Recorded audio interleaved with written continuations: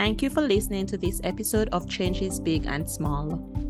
The guests today are sociologists and demographers Nakia Kwashi and Sarah Patterson. Dr. Patterson is a family demographer and sociologist. Her research addresses whether and how social norms and family composition influence caregiving behaviors and well-being for family members. She has also studied the role of complex families and kinlessness in the lives of older adults. Dr. Nakia is an assistant professor in the Department of Health Studies at the University of Rhode Island. Her research focuses on family ties, health, and well-being of older adults in cross-national perspective. She examines these topics in global regions of Latin America and the Caribbean, Southeast Asia, and Europe. Welcome, Sarah and Nakia, to Changes Big and Small. Thank you so much for having us. Yes, thank you. It's really a pleasure to have the opportunity. You both study family ties and aging, and so the first question I have is, how do family ties change over our lifespan? So if we look at young adulthood, mid-adulthood, late adulthood, what do we notice? Nakia and I talked beforehand that it was funny because as demographers and sociologists, we're so used to just describing things. So this is great to have as a first question for us. So I think in terms of family ties over the life course, things come to mind based off of my own research, and I'd be interested to hear Nakia's take as well. One of the things I think about is that, at least in the sociology literature, a lot of the focus has been on parent-child ties over the life course. And so I think that's what I have the most familiarity with, because that's tended to be the focus of the research. And part of that is due to the fact that we often use surveys. And so surveys are limited in their ability to ask questions about too many things at once. So parent and child ties, because they tend to be the main tie, is what I often think about when you ask about family ties over the life course. And I think the important thing to think about with that is that family ties can change over the life course in many different ways. One of the things that Nakia and I's research talks about is intergenerational transfers. So this is like giving time or money or help to your family members. And what we find is that often these exchanges tend to go from older generations to younger generations early in the life course. Then in young adulthood, you start to see some young adults also giving upwards to older generations. And then it really shifts, especially towards the very end of the life course. But they can be dynamic and complex over the entire life course. And so that's sort of the other thing I think about in terms of family ties, is like family complexity and diversity. This has the ability to change over time in terms of like your ties and your relationships with family members. So you might be close to one family member when you're younger and not when you're older, or vice versa. As our research sort of develops, we can think more about many different types of family ties that there are beyond parent and children, but we do tend to know the most about those.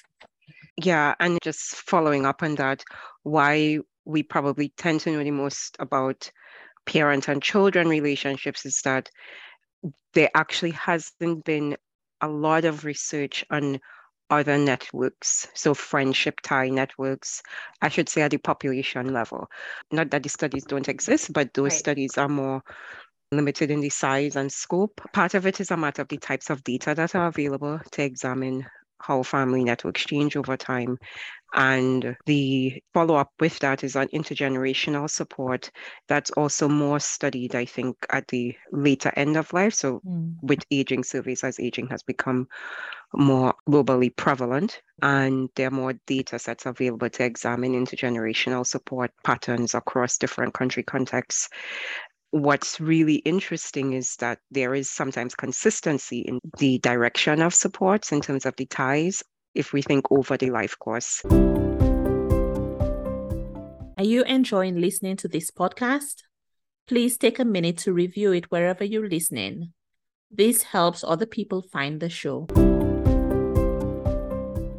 So in young adulthood, children typically need more support from their parents, whether that's for education or socioeconomic circumstances like unemployment or unstable employment, changes in their own partnership. So if children become divorced or separated from cohabitation, etc., they will still rely on their parents for support for instance, moving into their parents' home after a divorce. Co-residence is an aspect of support as well. So that happens in young adulthood. It can happen in middle adulthood too, for sure. And middle stereotypically conceptualized around late 30s, 40s. But how that's defined across countries will also vary. The point is that in some countries, this downward support continues regardless of the age, but the intensity may differ. Just to clarify, the downward, it's parents providing support to children. So you may not see so much change if we look at families across our life course, but you will observe in some country contexts that it's more common for parents to continuously provide support to the children. And in other places, it's the reverse, that children are more likely from young adulthood upward to provide support to their own parents and grandparents. I guess socioeconomic status and social context, like what's happening in the world at the time, may factor into that as well. So, for example, now there is a lot of talk about millennials not being able to afford homes or not having the amount of disposable income that their parents' generation had. Right. So as we watch what else is happening in the world in terms of opportunity or job market, then that also affects the direction of the flow of support. Right, for sure. And to build on something Nakia had talked about, co-residence is like a great example of that. There's a lot of research that came out after the recession, at least in the US, that people were doubling up, that family members, especially young adults, were moving back in with their parents because of the socioeconomic situation. And I think you sort of saw variations of that with the pandemic and people making decisions in that way. So I would definitely agree with that. Also, we kind of alluded to it that there are differences in different parts of the world. From my own experience, I think being from St. Lucia, being from the Caribbean, there's often an expectation that that switch will flip at some point where when you're younger, your parents will provide more for you. And when you have more means, you're going to help them out as they grow older, especially with countries that do not maybe have the social system net that would be able to provide support or help for older adults. Yeah, exactly. And this is basically what I study. I look at cross-national patterns of family support, but also looking at it in different contexts where data is available.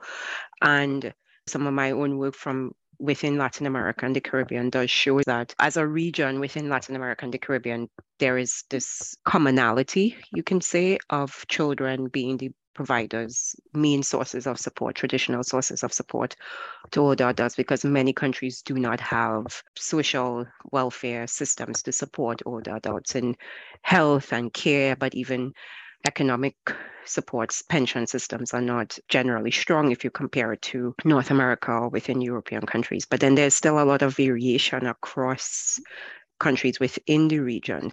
What holds actually is a kind of similar pattern that in countries where there's more support available for older adults, just stronger welfare system, you see a lower prevalence of children providing support, and that might be based on parents not having the need for support, generally speaking. The data is not there to say that, but we can allude to that based on other patterns in different parts of the world.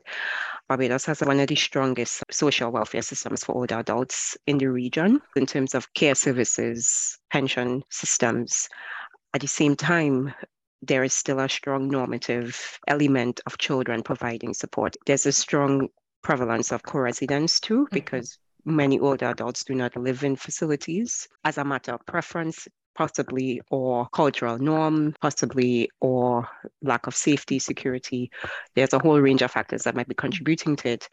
But still, given that it's one of the stronger systems in the region of supports for older adults, to have this high prevalence still of co-residence with children kind of attests to this normative element as a pan-Caribbean cultural aspect. And then a similar pattern you would see in Thailand. So that's another country where I lived, but also worked and studied intergenerational support patterns. It's very normative still for older adults to co-reside with their children.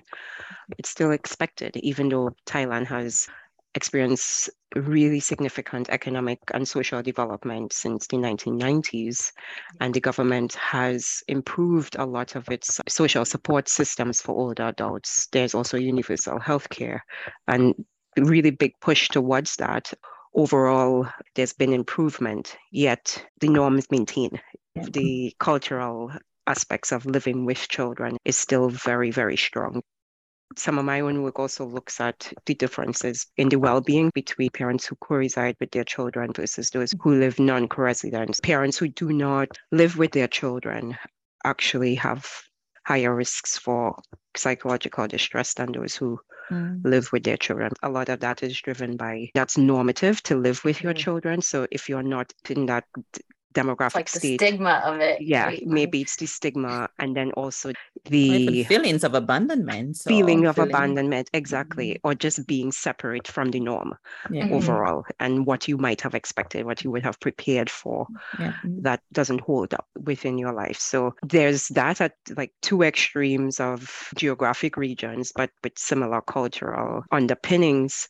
But then even within the European context, there's a lot of variation too. And we see that in Southern European countries, there's stronger norms of co-residence and family cohesion relative to Northern and Western European countries. And there's a lot of difference in actual social investment, social welfare structure for older adults across Southern, Western, Eastern, Northern Europe. So this typical north-south pattern is very much discussed in the literature, and it's still highly relevant to the current context of Europe. One of the things that you mentioned in the pre-interview form was that there are some positive and some negative attributes of family ties for older adults. What are some of those positive aspects of family relationships when it comes to the health and well-being of older adults? One of the things that comes up in the intergenerational transfers and caregiving for older adults literature is that there's a lot of focus on the negative. I mean, everybody's heard the term, I would think, caregiving burden. There's this sort of pushback that's natural, I think, in terms of thinking that there can be positive as well as ambiguous ties to family members. It's not always necessarily negative or burdensome, that there are positives that can come out between these relationships. Think back to some of the things Nakia was talking about. If there are these cultural norms, or even just within your family, the norm to caregive for your parents, it might actually make you feel really good to do that, right? It makes you feel like you've given back to them what they've given to you. It might make you feel like there's meaning in this relationship, that there's this positive tie.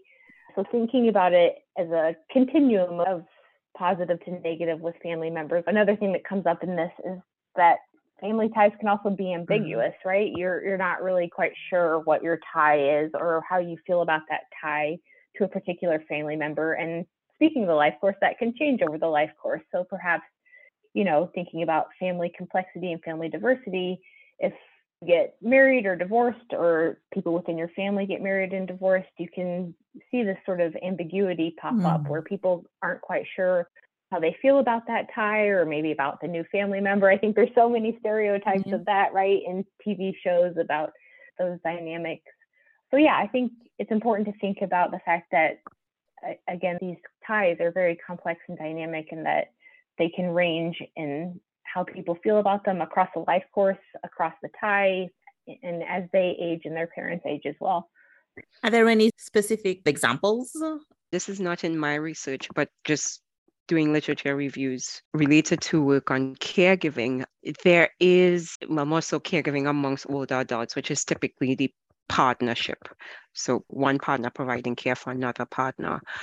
And one study that has struck me, and I'm not going to remember the details, so maybe I'll share it with you. Can look it up, actually, it has a background. But one of the striking patterns was also looking at gender dynamics of this, because this is a very important aspect of the positive, negative landscape of family interactions, and who seems to who benefits, say, not just benefits, but has a larger impact, Okay. whether it's both positive Right. or negative. So what I'm thinking of is a study that looks at household tasks also versus caregiving.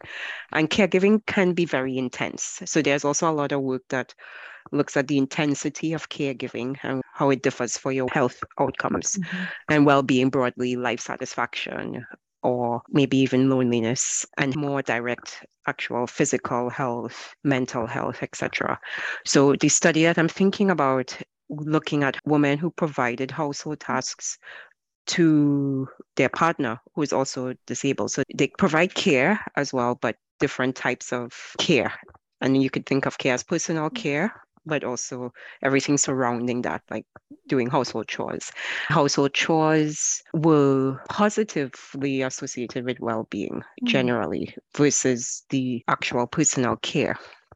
So there is something to be said for having a little more fine-tuning around how we think of family interactions, family care, and what it means for individuals' well-being. A lot depends on what you do overall and the intensity of what we do, which can be applied to nearly every part of life, but within the household context and given the nature of some of the relationships that we engage with, as Sarah was just saying, depending on how you feel about X person within your family, you take on roles either willingly or unwillingly with extreme care or not. And your approach to that, if we do more assessment of these differences in the types of supports and intensity of supports that are provided, personal care, household chores, instrumental kinds of supports, it gives us a more comprehensive picture overall of positive and negative interactions potentially for older adults'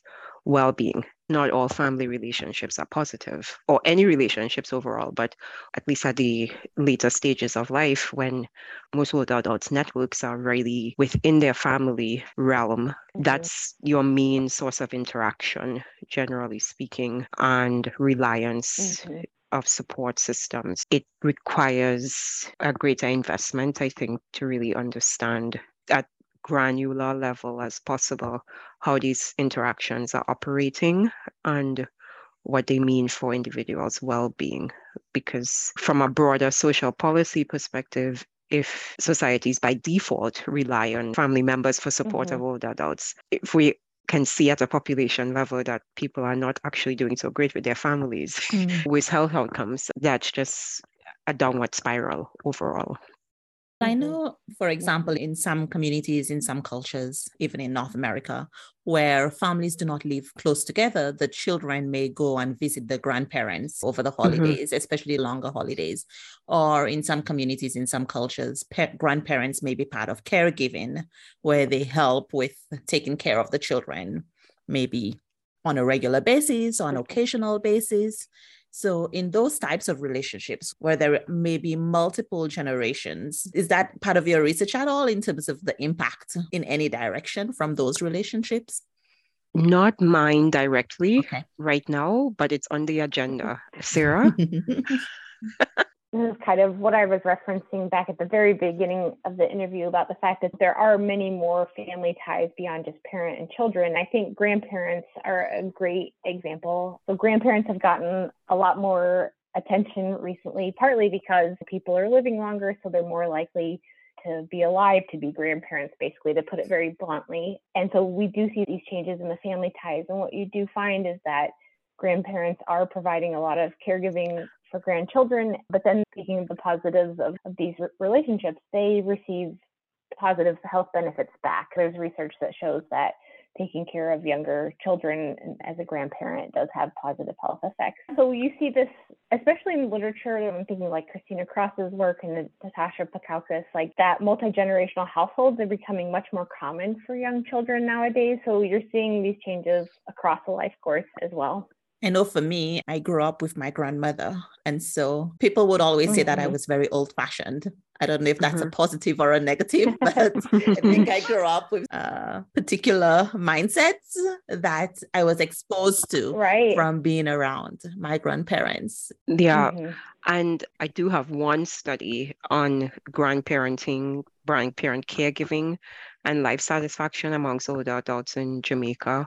because it's so common in the Caribbean. Mhm.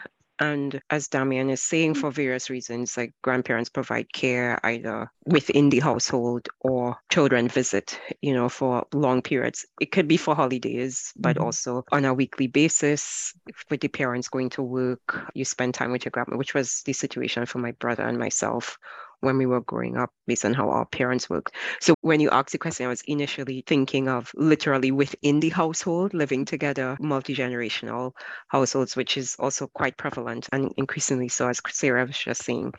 But thinking of work within Jamaica, I did look at grandparent caregiving. And as Sarah is mentioning, in terms of well-being, yes, caregiving can be strenuous. And there is a lot of work that shows for grandparenting, the intensity of the caregiving does matter. So how frequently you're doing it, how many hours, and it's associated with health outcomes in some contexts. An example in Jamaica, when we also look at gender dynamics of this, women are typically the ones providing care.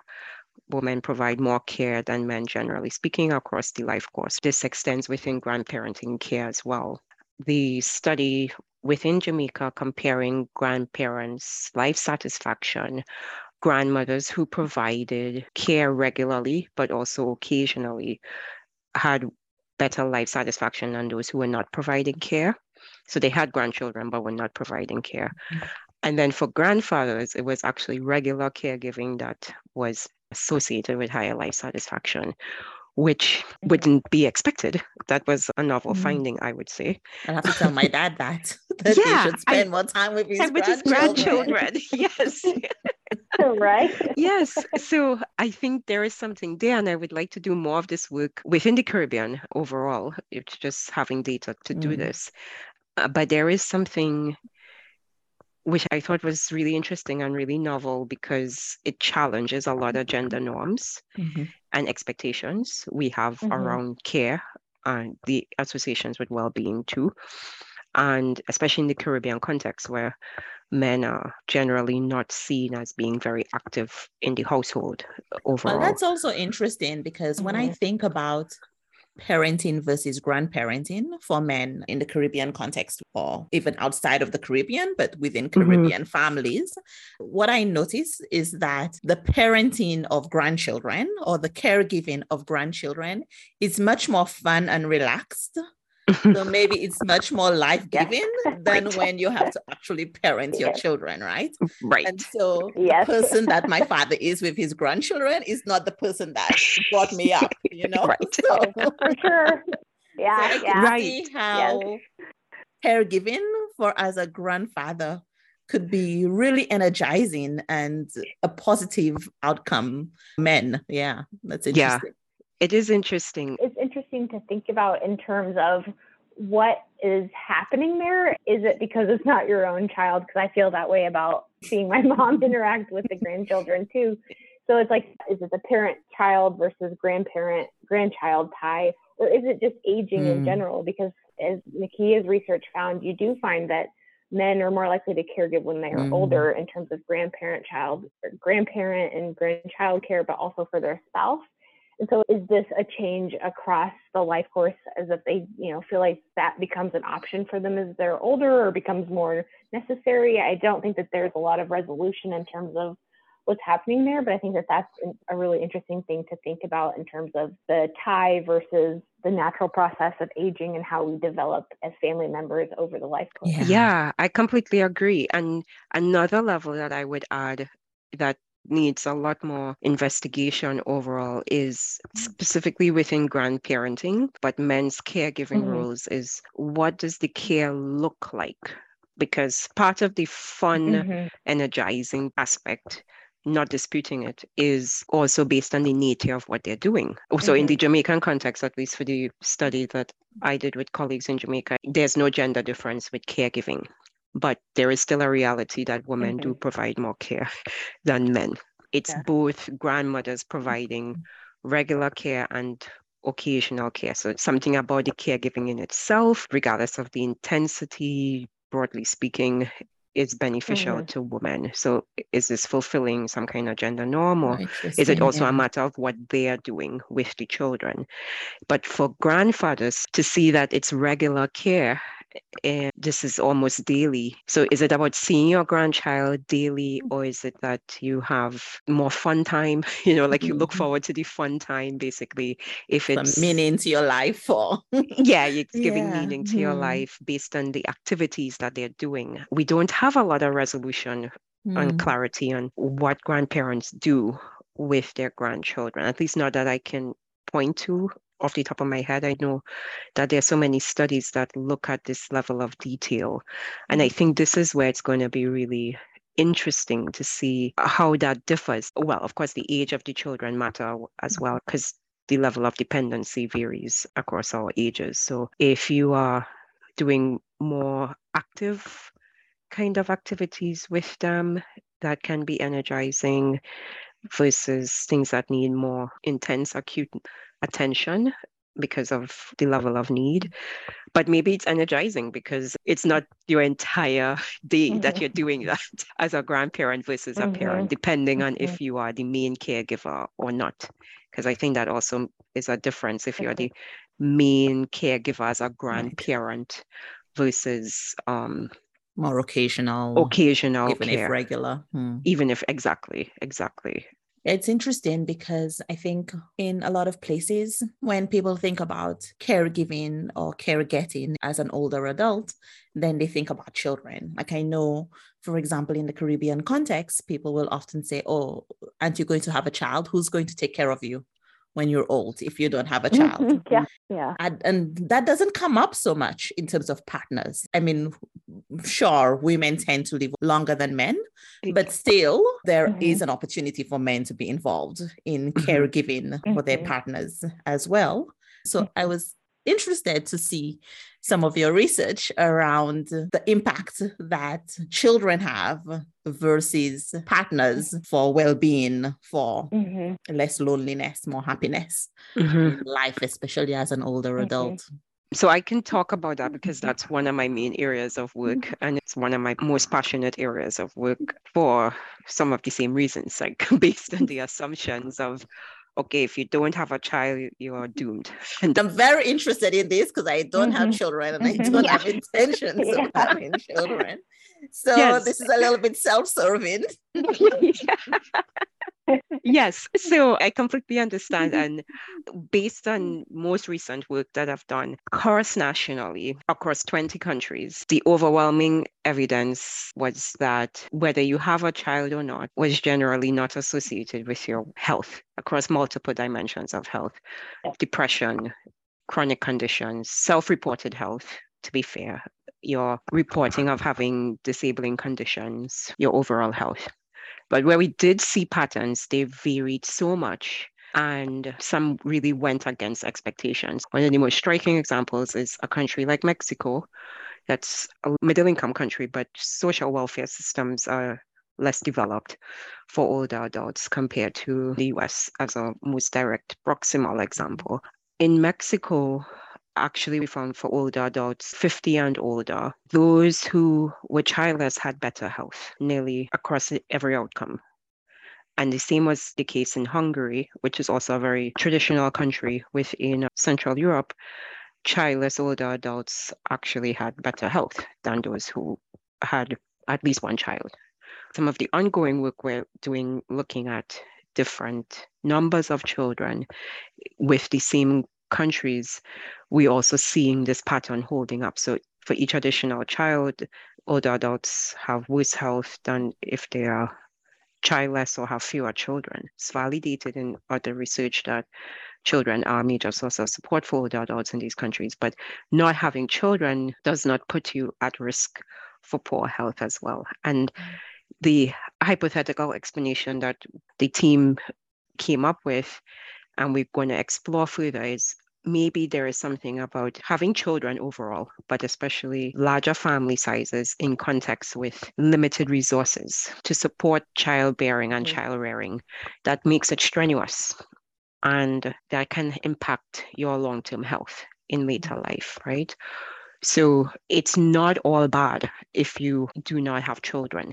A lot of it depends on where you live, the country context overall, and having children in low resource settings may not be so beneficial for your long-term health. It also depends, which is another area of work that we'll start getting into, is what this quality of relationship looks like with the children and even the children's own resources, because you can have multiple children, but if many children are in a very tight socioeconomic situation, or even if you have one of those within a high need situation as an adult, but within a low resource context, that adds a lot of strain. And the low resource is not just for the older adult, but also for children. If you live in a country without really secure employment safety nets, etc., it potentially increases the child's dependency on the parent.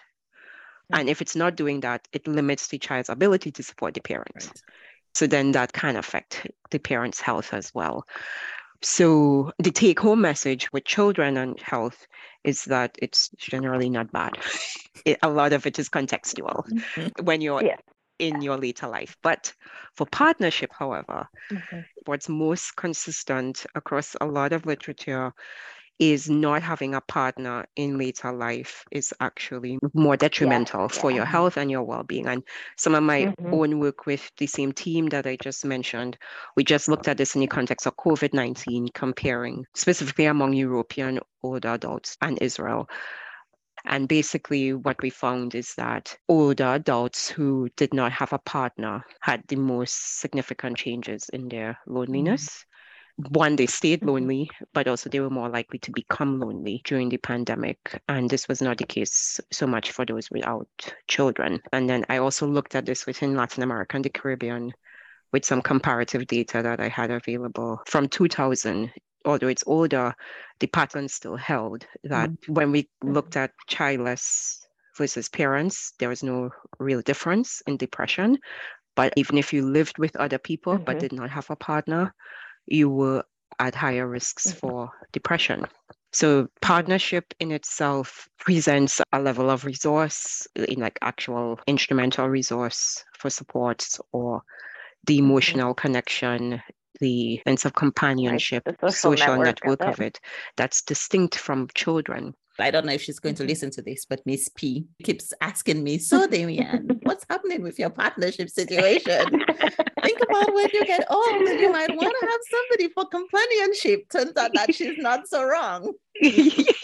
Yeah, it turns out, I can't remember who used to tell me this, but somebody who's older, or I've heard it from multiple people, have said, you should not be going to bed alone for very long. But I think that shows a different level of intimacy than just having a close friend or anything else, right? Like it's a shorthand for the type of relationship there.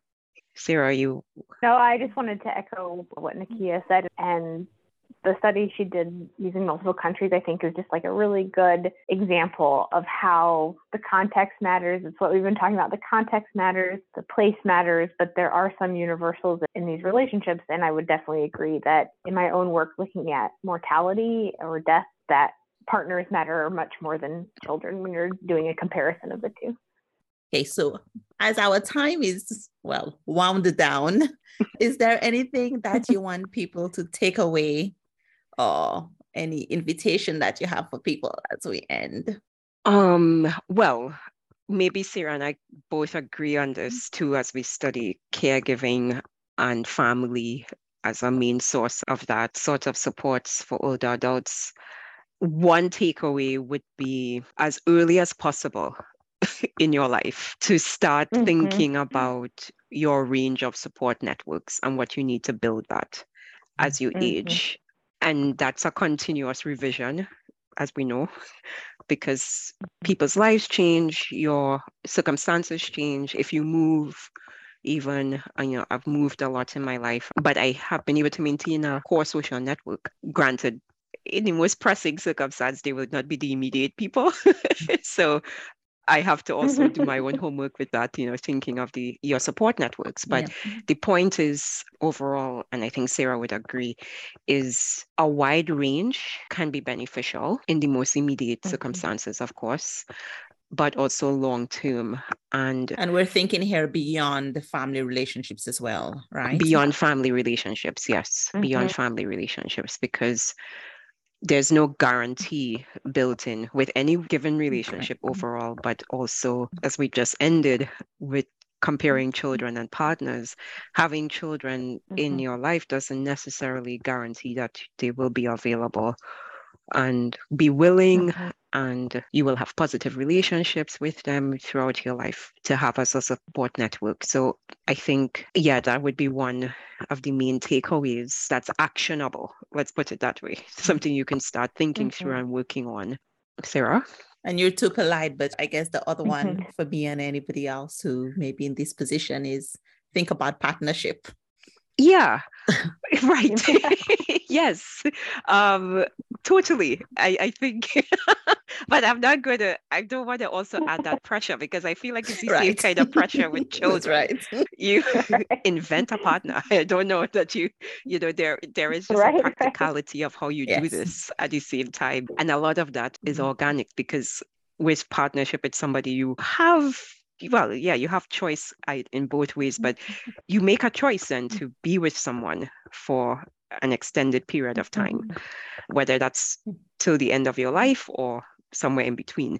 So with all of it, I think the other thing that Sarah would probably agree with, whether you have children or the partner, having quality relationships matter, because there is also work that shows that it's quality partnerships. It's not just having the partner, but if you have a poor quality partnership, it increases your risk for poor health. So you don't want that either.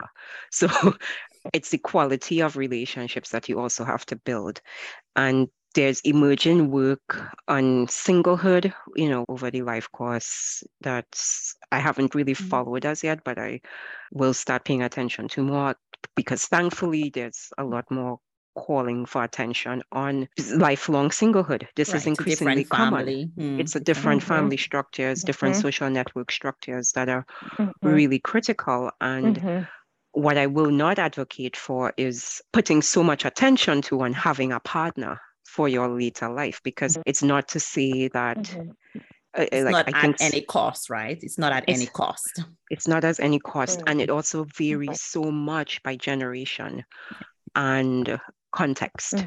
So the whole idea of these traditional quote unquote resources for supporting later life, I would say, is driven by how social policies are designed. So we have a role as society to advocate for policies that are going to account for individuals rather than family status. That's a good point. Yeah. That's what I said, at an actionable level, at the individual, I would say it still comes down to broadening our range of social networks and the quality of relationships that we have within those, because they definitely matter for our health. And I think COVID definitely shows us that overall. Sarah, last words? No pressure. Yeah. No, I just want to say exactly what Nakia said. I think Nakia had it spot on. Just one small elaboration on it, and tying sort of what she said together, is that thinking about these ties beyond just the traditional ones we think about, like our parents or our children or our partner, and thinking about our broader social networks, like she was saying, in terms of like your friends. I don't know if other people have this, but talking about like retiring with your friends or things like that. And you might, talk about that or joke about that with your friends, but I do think it's important. So like, just to give you a personal anecdote, like my best friend knows my end of life plan. I've shared with her what I want in terms of caregiving and end of life planning. I think that's kind of shocking to people or depressing to people. But again, as Nakia pointed out, I think the pandemic sort of made these issues front and center for a lot of people. And so for me, it was important not only for my family to know, but also for her to know. And so just thinking about the fact that these issues do come up, and your social network can include other people other than what we traditionally think of as your family tie. Like family can encompass many people, and those people will also be important as you age. Yes. I think that's a great place to end. Thank you for your time. Thank you the so much. Timeline and stuff. Yeah, thank you. I really appreciate it. Yes, thank you. Yeah, It was really wonderful and really great conversation.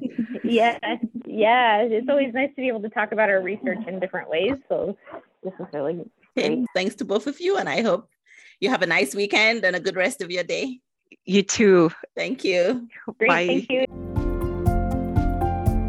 If you've enjoyed listening to this episode, please share it with a friend who you think will benefit. Do you have a question for me or a topic that you would like me to cover in an episode of the podcast? Reach out at contact@changesbigandsmall.com. Remember, change begins with one small step. Have a great week.